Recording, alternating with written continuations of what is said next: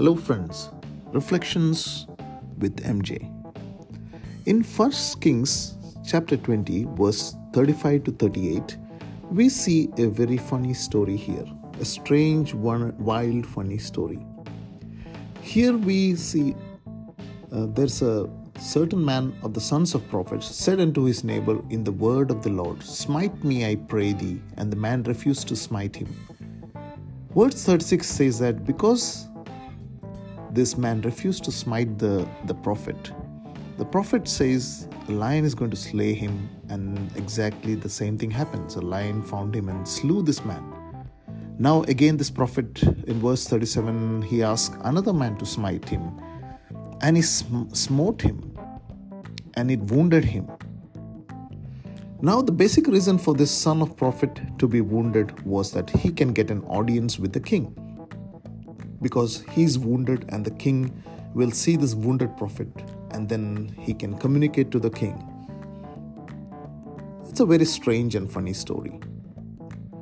If you see that here, God allowed this prophet to be afflicted by a visible wound. Sometimes we are in a hurting world, and God allows us to be wounded, get our wounds from people. It could be like a marriage issue, or you could be hurt by many other reasons. But these wounds are like a royal messenger. Maybe it's a tragedy, early death, or accident. But God can make your message powerful because of your wounds.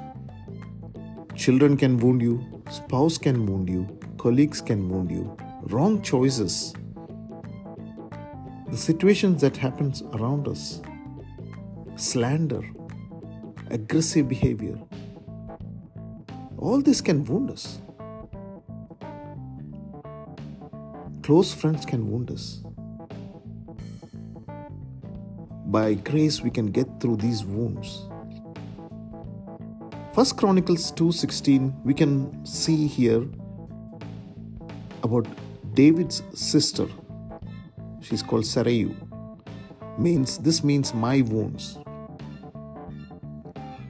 Maybe when she was born due to some adverse circumstances, she was given this name, saying my wounds.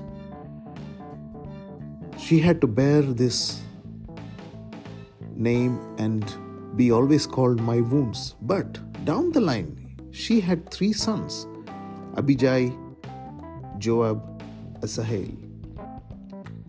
Now, her wounds didn't keep her down. If you see that the sons of her wounds, her offsprings carry a different heritage. They didn't carry the heritage of pain. For example, if you look at Joab, 2 Samuel 8:16, he became a top star commander in the general under David. He was a son of a wounded lady. Joab became the top star commander. What about Abijah? He was a giant killer. 2 Samuel 21 verse 15 to 17.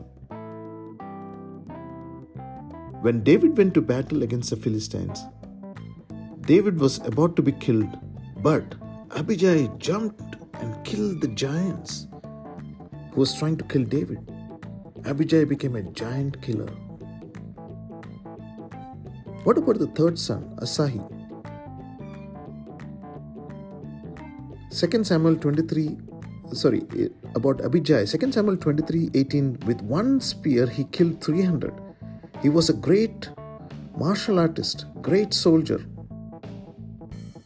That is Abijah. Now Asahi, 2 Samuel 2:18. He was the fastest athlete of Israel, quick-footed as wild gazelle. Their mom was a low self-esteemed lady named My Wounds, but her kids came out to be a commander, a giant killer, and a fast athlete.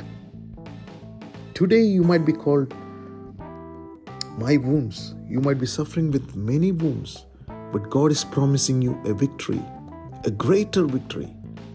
Take this word and receive this in faith. May God bless you.